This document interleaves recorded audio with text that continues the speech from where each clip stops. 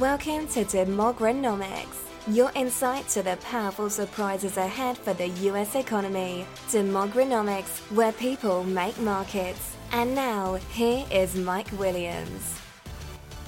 Hello, welcome back, and thanks for joining us on the podcast. We're kicking into summer, it's official. So what's the title of today? I thought it was kind of fitting. The Next Monster, you might be wondering in your mind.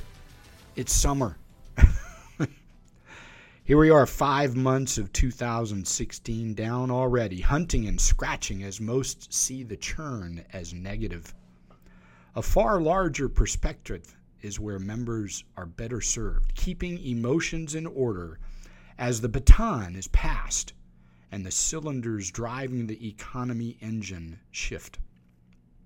The Barbell Economy portfolio continues the process of focusing on the tailwinds of the demographic shift we are witnessing.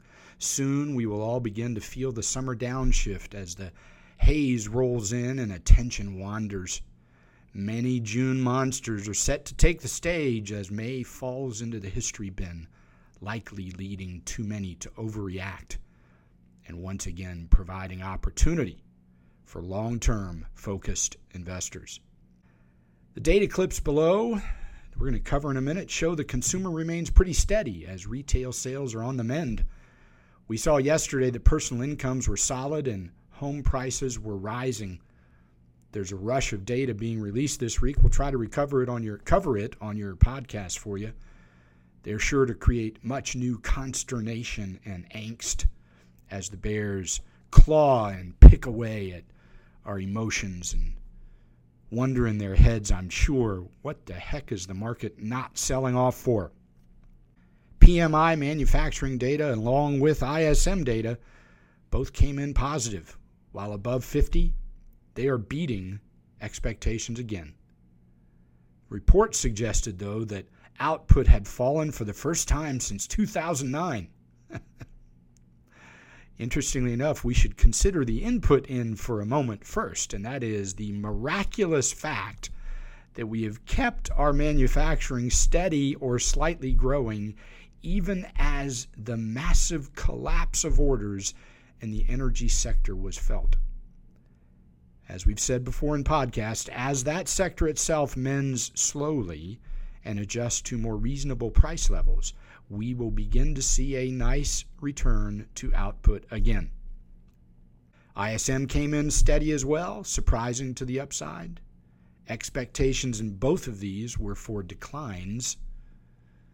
So, pretty funny, huh? Retail sales, the Red Book chain store sales were up 0.9% year over year versus a 0.4% rise last week. They're 2.2% month over month higher than they were last month. And like I said, the April ISM manufacturing index came in at 51.3, quite a bit above the 50.6 expert expectation. Here's what's fascinating. While most fret over the latest data from China, a country on the opposite end of the demographic yardstick versus the United States, summer churn will likely include the improvement in earnings expectations that will be overlooked. Here's a note. This week was the fourth straight week to the upside for large caps, and all three, the large cap, small cap, and mid cap sector of the market, all three of those earnings expectations have been up in 8 of the last 9 weeks. That's something fascinating to think about. With the energy pressure easing, and remember what we talk about energy pressure easing, this is all just a bunch of numbers, and everybody compares year-ago quarter numbers and quarter-over-quarter numbers, and what happens when you run this math is eventually you pass by the problem. Obviously, when I get to the 5th quarter of the 4-quarter low, then I have erased that lowest number from my history. And miraculously, earnings start rising again. What should have been happening all along is we should have been recognizing that the only thing causing earnings to pause and fall a little bit was the massive reduction. The energy sector has lost 75% of its earnings. Yet overall earnings are only down 1 or 2%, which means the rest of the economy, oddly enough, has been doing just fine. Once energy gets rid of its lowest four-quarter comparable, you're going to find that those numbers start looking an awfully lot better. And all the experts are going to tell you, surprise, surprise, earnings are improving. With that thought in mind, the growth rates now expected for 2016 and 17 are also edging upward as we get closer and closer to that round trip mechanism that we still stand by the idea stands around September of this year. Large cap earnings are expected to grow 1% and 14% respectively. Mid caps are expected to grow 3.8% and 12.9% respectively, and the small cap world is expected to grow a little bit more. It's easier to grow a small cap business. Think about it. It's all math. 7.6% and 16% respectively. I tell you again, as we've stated in many podcasts, it is looking more and more like 1994 and 1995 all over again. As the Fed officials continue to sway from deflation fears to inflation apocalypse, many have lost sight of the idea that a little steady inflation is a good thing. We'll cover more of that in detail in the next podcast. But let's close the note out here with a note on the consumer. Recent podcasts have updated you on their leverage, their credit card cost, and household income and debt payment percentages, all of which show the consumer to be in far better shape than one would perceive reading the media antics. But let's cover what comes in the door too, as it also shows steady improvement, oddly enough.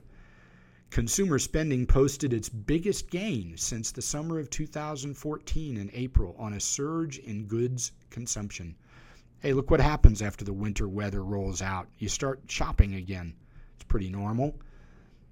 Spending on motor vehicles shot up a surprising 5.4%, but I suspect they borrowed a little bit from this month, so I wouldn't be surprised to see a lower reading this month. But anyway, real consumer spending, real consumer consumption expanded at 2.5% during the first 3 months ended April.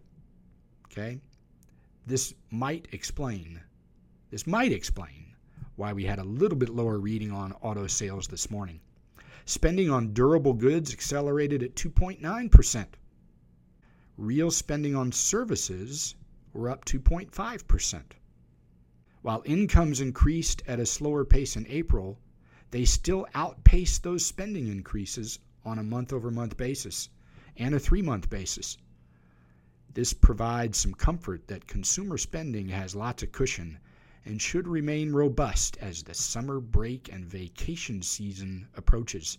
Real income grew over 3% over that same three-month period. Wages and salaries were up 3.1%. What does that mean? The consumer is still adding to their $8.3 trillion of cash sitting in the bank earning nothing. Staying home is something we ought to think about. As investors, investing in the United States is a pretty safe thing to do. While the world tussles with pressures in many areas and as currency efforts continue to try to use the balance of competitive pressures, we must always step back from these near-term stats and understand the U.S. remains the only developed nation with a birth cycle exceeding replacement needs. We have a massive pipeline of supported demographics, with Generation Y coming of age, with multiple and growing waves of impact ahead. They are just starting to hit their household formation years. Like I said in the last podcast, it's the first inning of the game. Yeah, they waited longer, but guess what that means? There's a whole bunch of them to come, which is soon to be followed by even more births as families form yet an even larger audience. Even with that late start of Gen Y, Gen Z is right behind Generation Y. They're 0 to 10 years old right now, and they've remained steady in birth rates, which means we have a generation right behind Generation Y that's as big as they are. That has never happened in the United States of America.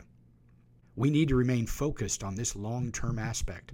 These two large generations define a much better pathway ahead for the U.S. economy, far better and more stable than most other economies around the world.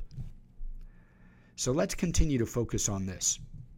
Let's hope for a series of weaker points. Let's get some bad news out there so that it triggers a summer swoon. Sounds nutty, I know, but if you look back in history, summer swoons are usually, not always, but usually the best times to buy things because they end up being the low points of the year.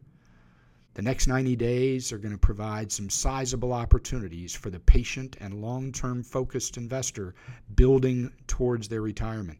Surely, we have to understand the political campaigns will add much to the media cycle. But let's remember this. Let's keep in mind the lopsided sentiment and the thin trade ranges in the market. With everybody in the world nervous about the future, we need to get our emotions straight and understand that history proves repeatedly that this is the time an investor must think the other way. Time shifts one perspective of risk. I'm going to say that again. Time shifts one's perspective of risk.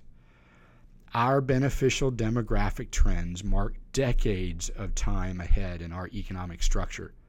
The stage is set with a cast of people who will form surprising demand and shape unbelievable areas of growth for the next 50 years in our economy. They're already here. They're already born. They just have to grow up now. Just like 1980s, early 80s, late 70s, when the baby boom was just having to grow up, you basically have to just let time unfold, and you will see surprising things come out of this quote-unquote paltry recovery. As investors and planners, we are paid to stand back far enough from the noise to see the main drivers of activity. The main driver of our growth, of all business, of all demand, of all production, of all new things to solve new problems, is repeatedly proven to be one thing and one thing only: people. Look, guys, I know this sounds repetitive, but based on our demography, the best days of the United States are still ahead of us. And we've got a lot of them. Surprising, just as surprising as if you and I were sitting here in, say, the summer of 81 or 82 and saying to ourselves, look how crappy the world looks out there. I can't imagine investing in a Dow at 1,000. I can't imagine risking money like that at areas that prices have never been. Imagine thinking that back in the early 80s or even the late 70s. Imagine thinking, my God, it's terrible out there. If you could go back today and say to yourself, would I invest in Dow 1000? Obviously, we all know the answer.